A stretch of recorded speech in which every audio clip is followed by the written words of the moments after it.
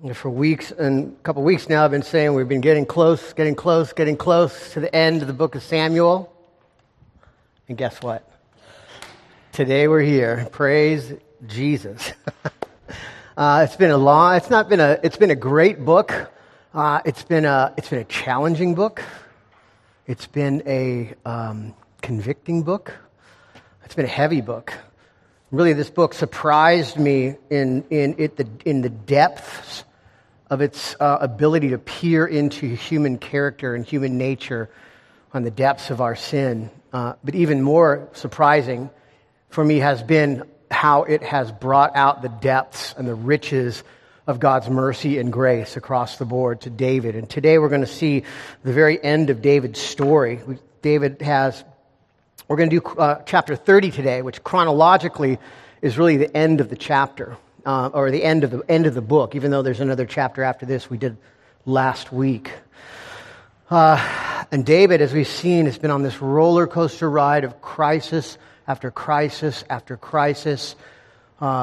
Last story, when we read 2 weeks ago about David, he had utterly given himself over to joining God's enemies, and God saved him out of that.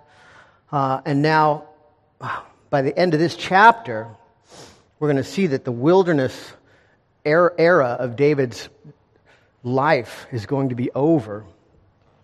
And the kingdom that God has promised him begins to dawn, but not before David faces probably the darkest hour and the biggest challenge of this whole period. So if you're able, would you please stand as as we hear from the Lord, as we listen intently to his inerrant word from 1 Samuel chapter 30. And now when David and his men came to Ziklag on the third day, the Amalekites had made a raid against the Negeb and against Ziklag. They had overcome Ziklag and burned it with fire and taken captive all the women who were in it, both small and great. They killed no one but carried them off and went their way. And when David and his men came to the city, they found it burned with fire and their wives and sons and daughters taken captive. And then David and his people who were with him raised their voices, and they wept until they had no more strength to weep. David's two wives also had been taken captive, Ahinoam of Jezreel and Abigail, the widow of Nabal of Carmel. And David was greatly distressed, for the people spoke of stoning him, because all the people were bitter in soul, each for his sons and daughters. But David strengthened himself in the Lord his God. And David said to Abiathar the priest, the son of Ahimelech, "Bring me the ephod." And so Abiathar brought the ephod to David, and David inquired of the Lord, "Shall I pursue after this band? Shall I overtake them?" And he answered him, "Pursue, for you shall overtake, and you shall surely rescue." And so David set out, and the 600 men who were with him. And they came to the brook Besor, where those who were left behind stayed. But David pursued, he and 400 men. 200 stayed behind, who were too exhausted to cross the brook Besor. Well, they found an Egyptian in the open country and brought him to David, and they gave him bread and he ate. They gave him water to drink. They gave him a cake of figs and 2 clusters of raisins. And when he had eaten, his spirit revived, for he had not eaten bread or drunk water for 3 days and 3 nights. And David said to him, "To whom do you belong, and where are you from?" And he said, "I am a young man of Egypt, servant to an Amalekite. My master left me behind because I fell sick 3 days ago. We had made a raid against the Negeb and against the Cherethites and against that which belongs to Judah and against the Negeb of Caleb, and we burned Ziklag with fire." And David said to him, "Will you take me down to this band?" And he said, "Swear to me by God that you will not kill me or deliver me into the hands of my master, and I will take you to this band." And when he had taken them down, behold, they were spread abroad over the land, eating and drinking and dancing because of all the great spoil they had taken from the land of the Philistines and from the land of Judah. And David struck them down from twilight until the evening of the next day, and not a man of them escaped except 400 young men who mounted camels and fled. And David recovered all that was the Amalekites had taken, David rescued his 2 wives. Nothing was missing, whether small or great, sons or daughters, spoil or anything that had been taken. David brought back all. David also captured the flocks and the herds, and the people drove the livestock before him and said, "This is David's spoil." And then David came to the 200 men who had been too exhausted to follow David, who had been left at the brook Besor. And they went out to meet David and to meet the people who were with him. And when David came near to the people, he greeted them. And the wicked and the worthless fellows among David who had gone with David said, "Because they did not go with us, we will not give them any of the spoil that we have recovered, except that each man may lead away his wife and his children and depart." But David said, "You shall not do so, my brothers, with what the Lord has given us. He has preserved us and given into our hand the band that came against us. Who would listen to you in this matter? For as his share is who goes down into the battle, so his share be who stays by the baggage. They shall all share alike." And he made it a statute and a rule for Israel from that day forward to this day. And then David came to Ziklag. He sent part of the spoil to his friends, the elders of Judah, saying, "Here is a present for you from the spoil of the enemies of the Lord." It was for those in Bethel, in Ramoth of the Negeb, in Jatir, in Aroer, in Sifmoth, in Eshtemoa, in Rakal, in the cities of the Jehermelites, in the cities of the Kenites, in Hormah, in Bor-Ashan, in Ethach, and in Hebron, for all the places where David and his men had roamed. This is the word of the Lord. Thanks be to God. Father, we thank you for your word. We thank you for the astonishing grace that pours out of it as we see your care of David, your protection of David, your providential care of him in the wilderness. And all of that speaks to how you care for us in the wilderness of this age, Lord. You call us sojourners in the wilderness of this age. And so we know that just as you have done for David, you will do for us. There are lessons here for us, Lord, to see how safe we really are as we lean into you and trust you and count on you, Lord, to come through with the promises that you have promised to us. So, Lord, we thank you that you are a God who always comes through. We pray that we would see that. We pray especially you would help us to see the beauty of our Lord Jesus as you give us minds to obey and hearts, or minds to understand and hearts to obey your perfect word. We pray this in Jesus' name. Amen. Please be seated. Every great story, one of the things that makes stories great is that they all have this moment in the story where it hits on the principle of it's always darkest before the dawn. This moment where everything seems to be failing, where the light has completely gone out and it seems like completely hopeless. But what's really happening is everything is about to change. Think about, we were just talking about at our men's group last night, the movie Dunkirk, the real life event of Dunkirk, where all in World War II, British troops all of the British troops, all of the army of Britain was surrounded in Dunkirk by Hitler's forces, and Hitler, by a whim, decided not to attack them, and what could have been a complete annihilation of England from World War II turned into a saving moment. Think about Star Wars. The Death Star is about to completely destroy the rebel base. They're seconds away, and 2 photon torpedoes hit the reactor and destroy the Death Star. Think of Lord of the Rings. Sauron's power is growing, completely invincible, and at the last moment we send the 2 weakest guys of the team in to do the impossible, and they score the win. Every story, every great story has a moment when it's darkest before the dawn, where you're tempted to give up hope, where you think things are bad and then they get worse, and you think it's time to give up, and right then is the moment when the sun comes up and dawns God's grace and power on the scene. And I think all great stories capture on that because God really specializes in those moments. In fact, I think he delights in them because of what it shows us about him and what it shows us about our interdependence upon him and about what it produces in us. the ability to relax even in the darkest moments and know that God is going to come through. And that is what we see happening with David right here. David is at the end of the story, and just when he thought that things couldn't possibly get any worse, they just did. But what he didn't know, and what we often forget, was that all of it was God's good providence leading him into a better tomorrow. And that's the big, big idea of this passage, is that even in our darkest hour, God's providence will see us through to a better tomorrow. Even in our darkest hour, God's providence will see us through to a better tomorrow. What do I mean by that? Let's look at that one part at a time. First, in our darkest hour.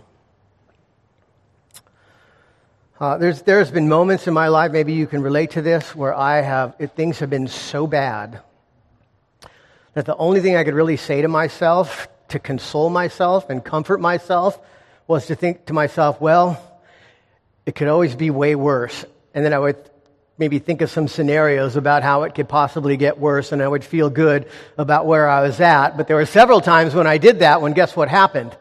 It got worse. I thought I was at the last straw. I felt my back was breaking, and then some more straws got added on when I thought, but you know, when you hit that moment where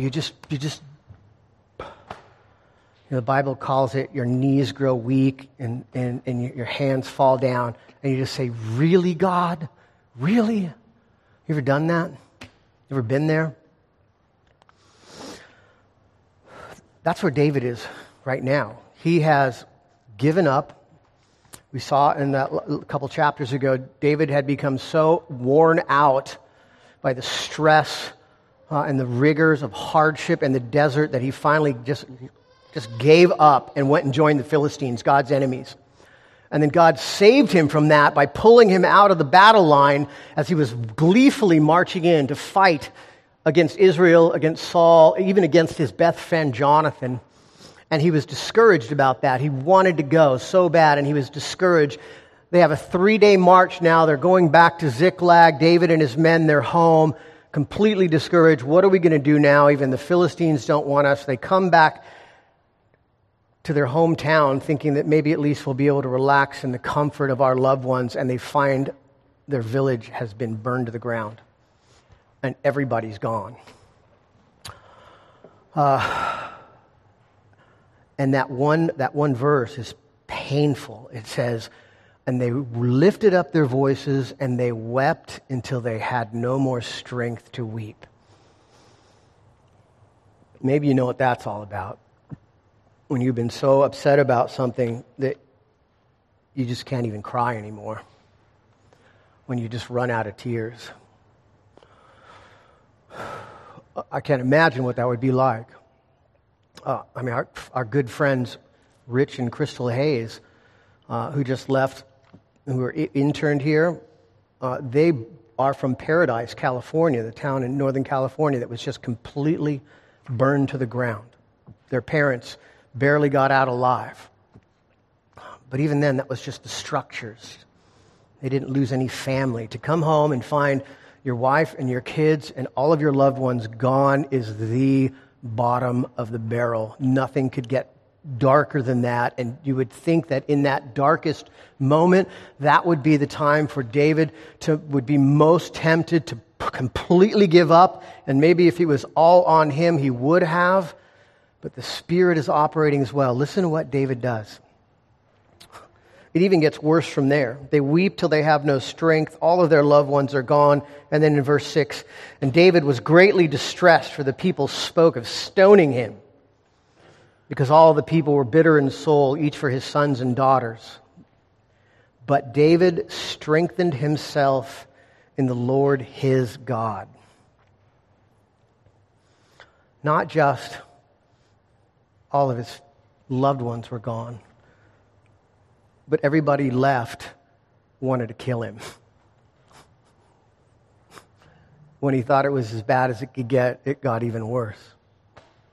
But this is what's so remarkable in this. It says David turned to the Lord his God. What does that even mean? Well, it tells us, the first thing to pull out of that and to see is that the narrator was very careful to say that David turned to the Lord his God. That God was personal to David. We talked last week about the danger of believing that perfect theology alone is what salvation is all about, but that perfect theology alone can give you much head knowledge about God without any experiential knowledge of God, without any love for God, without any knowledge of God's love for us. That's a big reason why it's so dangerous. Is that one of the reasons God puts us through these trials is that we experience his protection and goodness and power through it. And that's what David was able to do. The power of the Spirit kicked in, and he remembered God's promises to him again. Same promises, but now David remembered them. If you remember the story, first God sends Abigail to remind him of the promises. And then in 2 instances, God actually turns Saul to speak the promises to David out of the mouth of his enemy. But now here we see David internally from the inside. The Spirit is working in him. All of those tragedies have lined up, and David is saying to himself in his head, tragedy, tragedy, tragedy. God has always come through. God has always protected me. God has always shown his power for me, and I have no reason to believe that this time is going to be any different. And it says he strengthens himself in the Lord his God, even in the darkest moment. Which is, I think, what God's purpose is in the hardships and the trials that we face. Whether they're big trials, whether they're smaller trials, what God is doing to us is he's shaping us into people who can completely trust in his goodness and in his promises and in his power for us, no matter what our circumstances are. And when he does that, he's shaping us in that way. We become more, not completely ever in this life, but we become more bulletproof. We become free because we can rest even in amongst the tension of trial. And in that freedom, we can become even dangerous to the devil and what he wants to do in the world because our trust of God. That's what God is shaping us into. The second thing David did was he availed himself of God's presence. He calls the priest, Abiathar the priest, and he calls for this thing called the Urim and Thummim. And he inquires of God. He says, God, should I go after them? God says, yes. Shall I rescue them? Will I rescue them? God says, yes. I've always been fascinated by this Urim and Thummim, Urim and Thummim thing in the Old Testament.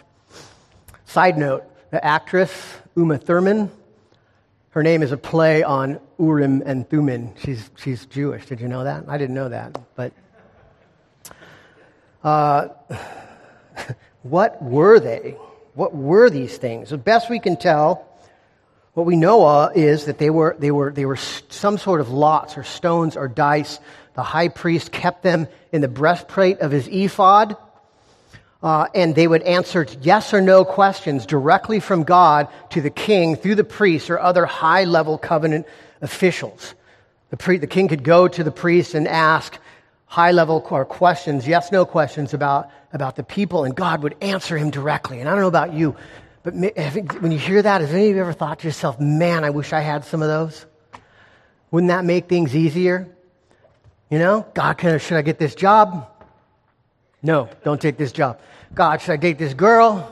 No, do not date that girl. God, should I date this girl? Yes, you should date her. God, should I invest? Should I invest in this company? Yes, invest in that company. Doesn't that sound like things would be so much better if we could do that? If God would directly speak to us in those questions? People long for this so much. There's a lot of Christians that actually say we can do that. Direct line of answers from God. Because it's so tempting. But I want to suggest to you that we actually have something better. Because I looked this up, and I looked at the history over the course of Israel and all into the New Testament, this whole Urim and Thummim thing. And they show up in Exodus for the first time. The last time we hear of them by name is in the book of Ezra, where nobody seems to know where they are. But then the last time we hear about the casting of lots in the Bible, who can tell me? Any Bible scholars out there? Acts chapter 1. Acts chapter 1 in the New Testament. Judas is dead. They have to pick a new disciple who was with the Lord's people from the beginning. And it says they cast lots and Matthias is chosen. Acts chapter 1. Now what happens in Acts chapter 2? Pentecost. In Pentecost, Peter, he quotes this a prophecy from the book of Joel, talking about daughters will dream, your old men will dream vision or have visions and dream dreams, and the gist. We're not going to get all the minutia of it, but the gist of that prophecy of Joel, why Peter is bringing that up in the context of the outpouring of the Holy Spirit upon God's people, is the big idea that he's saying is that every new covenant believer will have a better understanding of Jesus and of God and of the plan of salvation and in the full counsel of God than anyone in the Old Testament. Think about that. Jesus says the same thing about John the Baptist. He says John the Baptist was the greatest in the Old Covenant, but the least of those from the New Covenant. He's saying that any new covenant believer will have a better understanding, more discernment, more knowledge of God and of Christ and of the plan of salvation and of grace and mercy and everything that God has been doing in the world from the beginning. Any New Testament believer will have more of a knowledge of that. Think about that. That means we know more about the plan of salvation than Isaiah. We know more about God's plan of salvation, more about the Messiah than any of the prophets of Israel. And how do we know that? Because we have the completed Bible, the Word of God, and we have the Holy Spirit poured out on Pentecost that illuminates us to the meaning of it so that we can grow in our discernment, in our ability to know the answers to those yes-no questions, our ability to have wisdom, our ability to know the mind of Christ. But what does Paul say in Romans 12? He says that he says to be transformed in our minds so that we will be able to approve the things of God, what's good and pleasing to God. Not just get yes and no answers to specific things, but grow in our ability to discern God's will, to grow in our ability to know what is pleasing to God by immersing ourselves and meditating in the Scriptures and the Holy Spirit, and the illumination that we have in that is better than rolling dice. You think so? I think so. So what we have, I think, is actually better. So, look, David strengthened himself in his God. God assures David that he will find and defeat the Amalekites. And then he trusts in God's providence. And he trusts in God's providence, that God's providence would see him through. And that's the second part, that God's providence will see us through. I was thinking about this, reading stories about search and rescue and how difficult that is to find people that go missing, especially in wilderness areas, about the level of volunteers needed, hundreds of volunteers and helicopters and computer models and everything that we have in technology today to find missing people in wilderness areas. And still, it's still true that if we aren't able to find people in the first 24 hours, it's very unlikely that we'll be able to find them past that point, even with all that technology. And why is that important? Because David has to go out and find these raiders in the Negev, which is over 4,600 square miles of area, and he's on foot. He doesn't have any computer models. He doesn't have a helicopter. He doesn't have anything other than God's promise that if he goes out and looks, and it goes out, that he will rescue these people. So if I was David, my next question, rolling those Urim and Thummim, would be, can I get the GPS coordinates? But of course, those dice didn't do that. He couldn't get GPS, global positioning system information from God, but what he could get was GPS, God's providential system.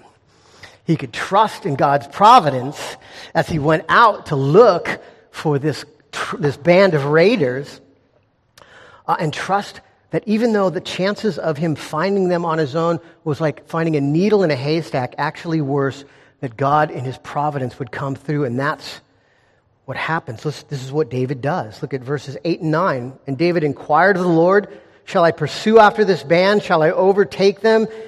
And he answered him, pursue, for you shall surely overtake and surely rescue. So David set out, and the 600 men who were with him. There's a principle in there, and the principle is that faith in action meets up with providence. Faith in action meets up with God's providence. He didn't have any idea, which maybe he had I'm sure that David knew something of the land. He knew something about Amalekites and their raiding practices and their camps and their history, so he was able to make as best he could an educated guess and then head out in that direction, which tells us something. Because how many times do we get wrapped around the axle thinking about what is God's will for our life? What should we do next? Should I take this job? Should I not take this job? All those questions we wish we had the dice to answer for us. Should I date this person? Should I not? Should I take this job? Should I not take this job? As we grow in discernment, what God says is that we take into account everything and we make the best educated decision that we can, and then we move forward in that decision in faith, not in foolishness, but in faith about an educated guess about what the best direction to go is, and God promises to work in that, to lead us and guide us into his will, and that's all we have to worry about. That's all David did. He trusted God was going to come through on that promise. He made the best educated decision he could, and then he went out. And what happened? He found providence. And what did providence look like? One skinny Egyptian guy in the middle of the desert. What are the odds of that?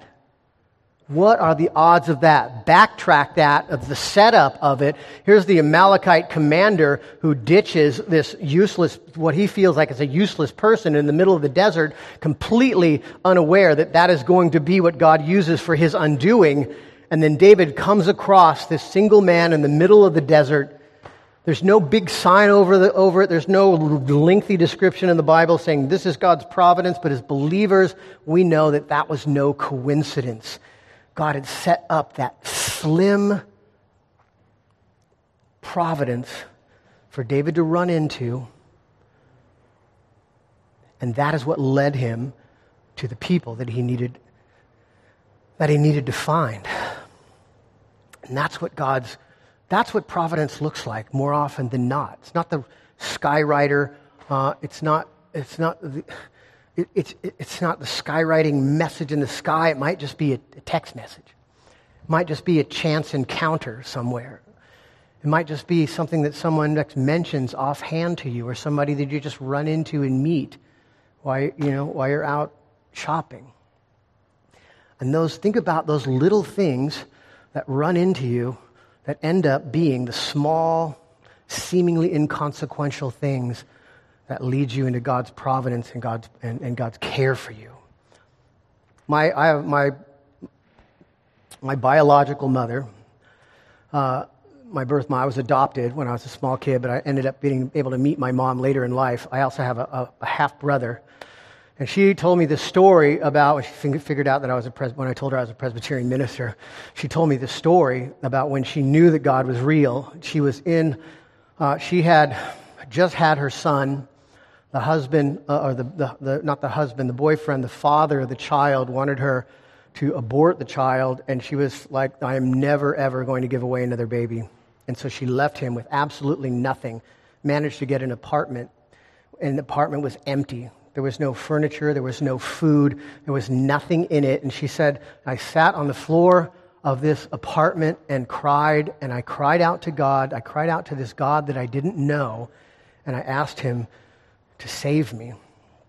And then she said to herself, I must go out and do something. I'm going to go out and try and find a job. And so she, not kidding, she gets up from the floor of her empty apartment, and she walks outside in the hallway. She meets her neighbor from across the hall who says, hey, you always seem like a nice lady to me. I'm leaving my husband. I wondered if you'd like to have all of our furniture and the food in our house. And she was like, at that moment, I knew God was real. That little chance meeting, seemingly small thing, she met that woman in the hall, and it gave her a new start. Look, and so what do you do when you hit that darkest hour before dawn? You're not sure if the sun is coming up at all. You can remember God's promises. Remember that God's promises are for you, that he is your God, that he is our God, not just the God. And then we step out in faith and we look for those small, seemingly inconsequential things that pop up that are God's providence leading us to the next thing, leading us into the dawn.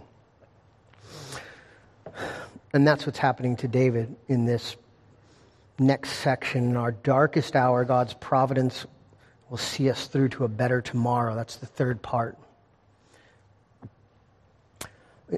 I've been telling you that the narrator has been setting these chapters in rapid opposition to one another. David, Saul, David, Saul, David, Saul. And he's doing that to contrast what's happening between David and Saul. And as you pick up, if you read the language and you're reading it in the Hebrew, you can see from the way that he uses the verbs that these actions are all happening simultaneously. As David is pursuing the Amalekites, the Philistines are pursuing Saul. As the Philistines are annihilating Saul and his dynasty on Mount Gilboa, David is eliminating a big chunk at least of God's enemies somewhere just beyond the brook Besor, which, of course, by chance happens to mean the brook of good news in Hebrew. Look at what happens, verse 18 and 19. This is what's really important. David defeats the enemies of God. And then it says in verse 18 and 19, and David recovered all that the Amalekites had taken, and David rescued his 2 wives. Nothing was missing, whether great or small, sons or daughters, spoil or anything that had been taken. David brought back all. David also captured all the flocks and the herds, and the people drove the livestock before him and said, this is David's spoil. Now, this is no small thing. The Amalekites are desert raiders. They are the plague of God's people. I mean, the Philistines are, like the Soviet Union. They're the big threat against Israel as a nation. But the Amalekite raiders are the raiders that are every day raiding these towns of Judah, burning them to the ground, stealing people, taking sons and daughters away. They are the everyday plague of God's people, and it's a serious and big deal. It is an everyday terror. And what this presents David as is David is the one who is able to defeat their enemies. David is the one who is able to restore everything that was lost to God's people. And those 2 verses I read, it says it 3 times in a row, that David restored all. Of nothing did David not restore. Nothing was missing, whether small or great. Why is this important to the story? Because it presents David as the one who is able to deliver God's people from their enemies, to restore their fortunes. And even though David has suffered greatly, here at the end, we see the purpose of all of it. We finally see the dawn coming up. We are able to see now the full picture of God's providence in this awful story of David through the wilderness. We see that David in the wilderness wanderings has been wandering through all the cities of Judah and the elders of Judah and protecting them and becoming known. We see that in sparing Saul 2 times, even though he prolonged his suffering in the desert, he preserved himself from being seen as a rebel in the eyes of the people. We see that in the restraining grace of Abigail, when God sent Abigail to restrain David from killing Nabal. Not only did God restrain him from killing Nabal, who was a Carmelite, he was a Calebite from Carmel. He was like royalty in Judah, like nobility in Judah. If he would have killed him, it would have made him look really bad in the eyes of the elders of Judah. And not only that, he ends up marrying Abigail, who is like a Carmelite, almost princess. He marries one of the people of these great cities of Judah as his wife. And even the Amalekite raid, in that he shows himself to be the deliverer of God's people. He shows himself to be able to restore the losses of God's people. He shows himself to be the protector of God's people. And so all of those things are like moving forward to present David to the cities of Judah as their true king. And at the very end of the story, David sends out these tributes, sends these gifts out to all of the major cities in Judah, especially Hebron, where he will very shortly be crowned king of Judah. This is the beginning of David's kingdom. The sun is now rising, and the darkness is over.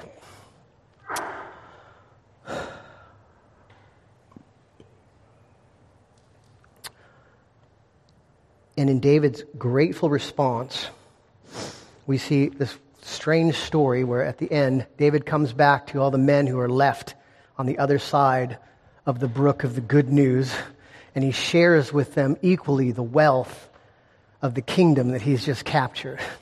And a lot of people, he greets these people, he greets them with peace.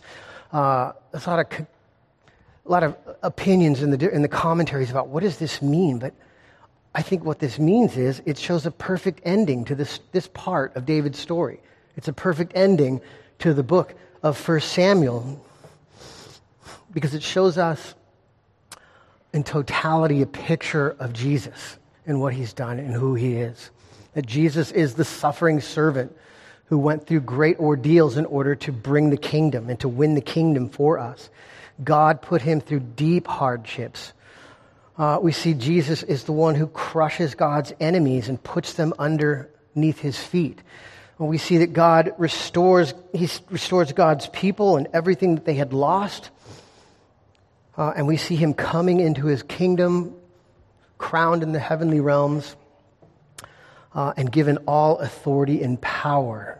We see this picture of Jesus, and probably best of all, and what I think this little story is about the people at the river, is that Jesus greets everyone in his kingdom with peace. Even those people who are too exhausted on their own to cross over the river or the brook of Besor, the brook of the good news.